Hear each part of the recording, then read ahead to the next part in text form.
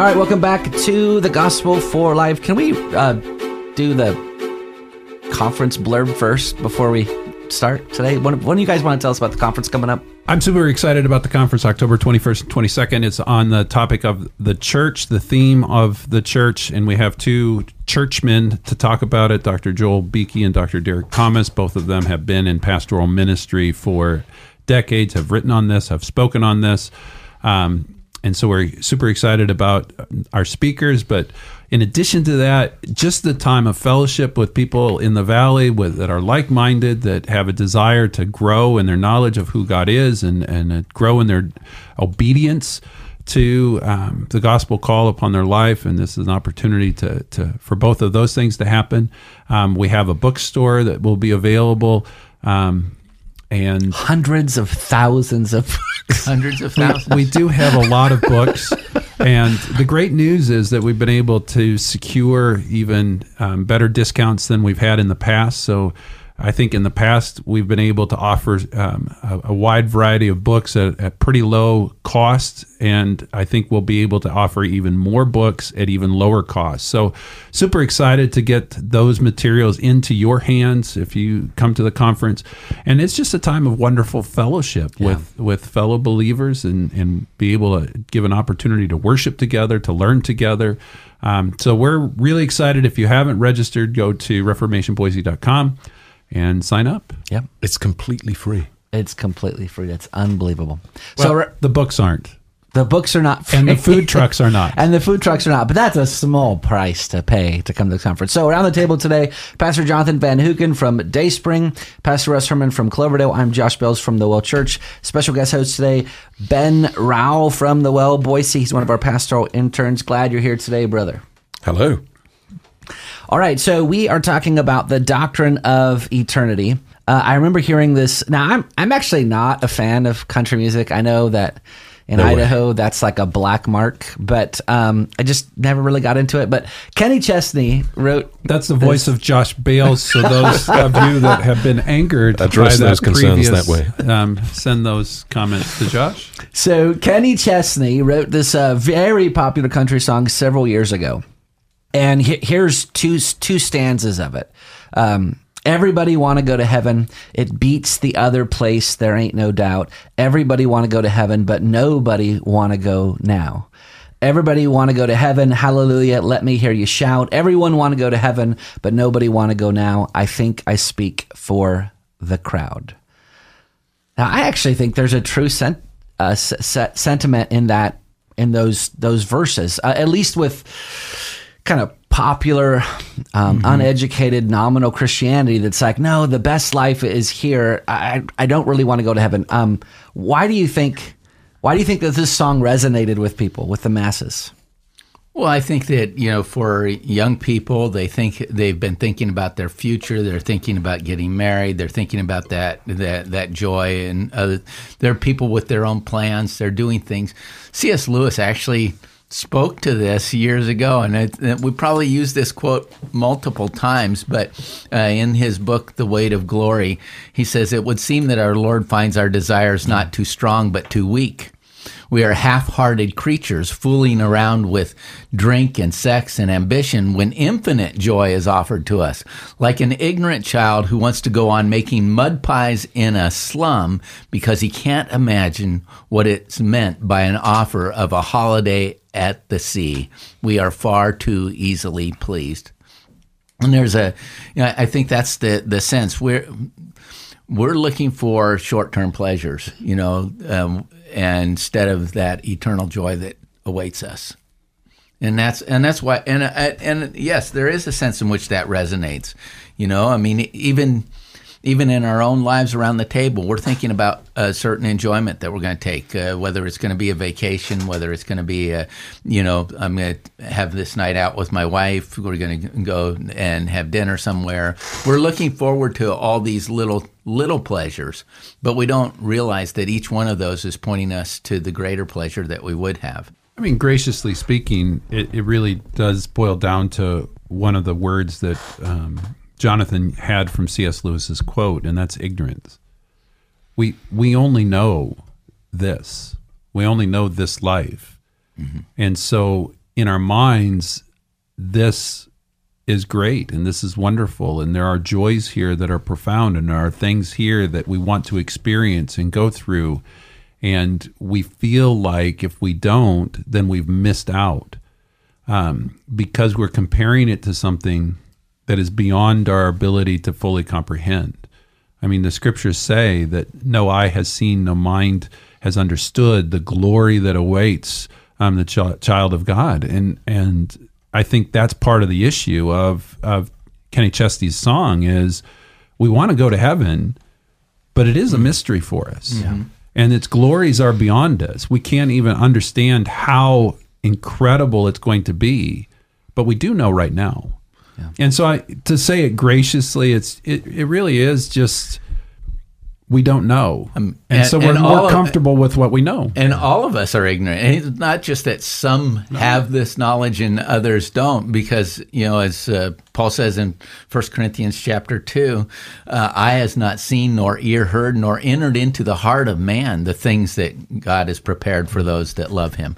So there's a sense in which, we can't even get our head around something that is almost unthinkable to us.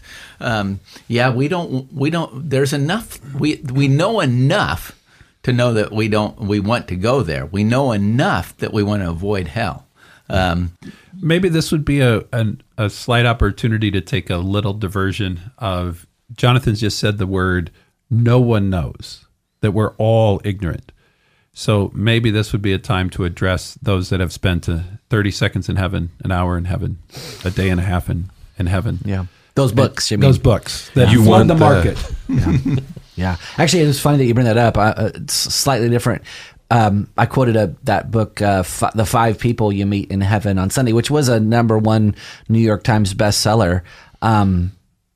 Probably a different direction than what you were thinking, but the thesis of the story is that this guy's a lonely dude and he dies, and he didn't think his life made any impact. He thought his life was wasted, and then he meets 5 people and he realized that everybody's lives have this tremendous interconnectedness, and nobody's life is wasted. But it's a tearjerker. There's some Christian virtues in the book, like forgiveness and purpose and stuff like that. But God is mentioned 4 times, and he's like this supporting character that's not the center of the universe. And it portrays, so the reason why I brought it up on Sunday is because it portrays this man-centered heaven, where man is at the center of heaven, which is completely different than what the scripture portrays heaven as being. And this is why, the reason why I bring it up is this, that I'm not sure what they've experienced in these, after they've died and have been resuscitated and brought back to life. They've experienced something. I'm not questioning whether they've experienced something. What I'm questioning is that they haven't experienced heaven. Because their description of heaven doesn't match the biblical account. Yeah. Therefore, we know. We don't have to wonder. We don't have to speculate. We know that what they are writing about is not true with regard to saying that they've experienced heaven. They've experienced something. Yeah. But there's only one person in heaven right now, and that's Jesus Christ. And so when they talk about that they were with their grandpa or their friends or their mom and dad or whatever else, it can't be true. And also, heaven, like you just said, is not about, man is not the center of heaven. Jesus Christ is. And if their experience of heaven centers around their own experiences on a human level with other human beings that they're missing, they also got it wrong. Yeah. So they're not walking in the open fields in a sunflower field with Jesus Christ, because Jesus could be walking in that. But they're not. And the new heavens and the new earth haven't occurred yet. Yeah. So where is this nebulous heaven that they're in? So there's so many problems with this theology. It's not helpful. I'm just going to advise the listener, get your truth about heaven from the Word of God. Yeah. Stop buying these books. Stop supporting this ministry that promotes all of these things. go to where there's truth. Yeah. And if you want to just get somebody's unique experience about not heaven, then go ahead and buy the books.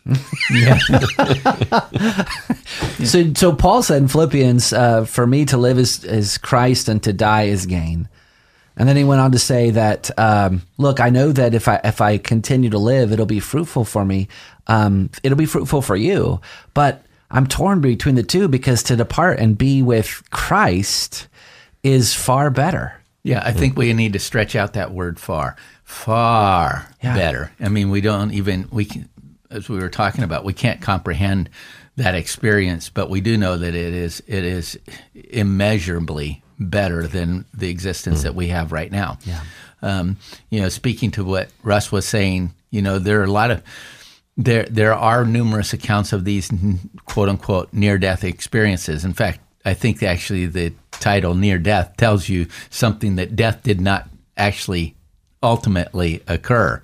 But it also reminds us that we're spiritual beings, that we are body and soul, that there are certain things that are soulish that we need to comprehend. If anything, those people who've had those experiences, they're connected to that reality, that there's a difference between what they've experienced and what they know in just a simple animal existence. I think we just need to stress that if your desire to go to heaven is just to avoid the other place, then you're missing something. Well, and by the way, you don't have to have a regenerate heart to avoid hell. I mean, to avoid hell. No natural person, no unsaved person wants to go to hell. That is not a spiritual thing. Mm-hmm. But I think we need to then come to the next step and say, well, what is the essence of happiness? What is the joy of happiness? What's our joy of heaven? What's the happiness of heaven? Yeah. And it's not our ability to reconnect with loved ones that have passed away. Yeah. I don't mean that in a mean way. I hope to spend eternity with those within my family. Yeah. I wouldn't want to diminish, though, the matter of fear, the fear of hell, fear of eternal damnation as being a reason not to come to Christ. It might not be the highest motivation, but it is a definite motivation. Oh, for sure. It is. I was just trying to point out that wanting to go to heaven because you're scared of hell is not evidence of being born again or having a saving faith in Jesus Christ. No, because you're going to have to come to the point, to the person that is going to keep you from that eternity. Yeah. But it's Thomas Watson that says that if I'm in heaven and Jesus Christ is not there, then heaven is a hell to me. Yeah. Mm-hmm. Yeah. And if Jesus Christ is in hell, then hell is a heaven to me. That Jesus is what makes heaven heaven. Edwards, to close us off, he said that when we're in heaven, as the redeemed, we will enjoy other things. We will enjoy the angels. We will enjoy one another. But that which we shall enjoy in angels or in each other, or in anything else whatsoever that will yield us delight and happiness, is what we shall see of God in them. The reason why heaven will be heaven is because God will be all in all, that Christ will be at the center of everything, that we'll no longer look through a veil, we'll no longer look through a mirror darkly, but we'll see him face to face, and that is what makes heaven heaven. This has been the Gospel for Life. We'll see you next time.